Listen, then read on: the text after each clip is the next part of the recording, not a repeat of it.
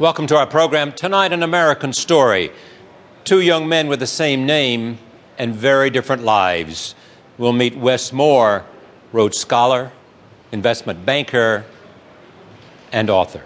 One thing I firmly believe is that potential in this country is universal, but opportunity is not.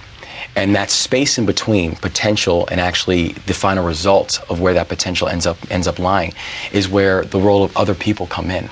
I know how blessed I was with the mother that I had, but I also know in the case of myself and the other Weisz Moore, there were two mothers who both loved their children deeply.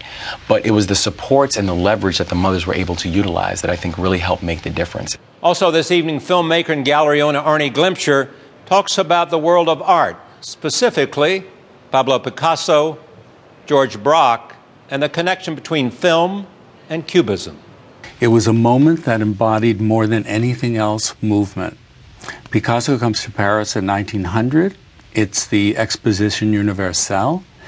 They are showing a movie on a 15 by 20 meter screen that the Lumiere brothers have made. And in the fair, Picasso sees this. He sees Loie Fuller. But when Picasso was 15 years old, he saw a movie that's noted.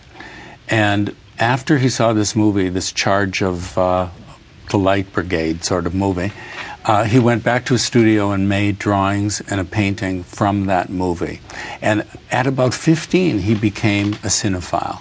Also this evening, actress Rachel Weisz talks about her new movie, Aurora, and more interestingly, about herself. What did you fear about this? Well, the fear is that,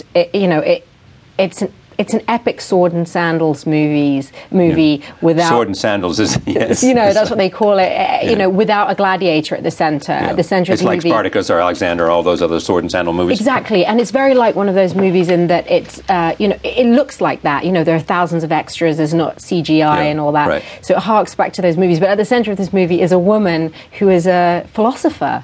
And that's scary because it's a film, it's an epic film about ideas. More Glimcher and Weisz when we continue.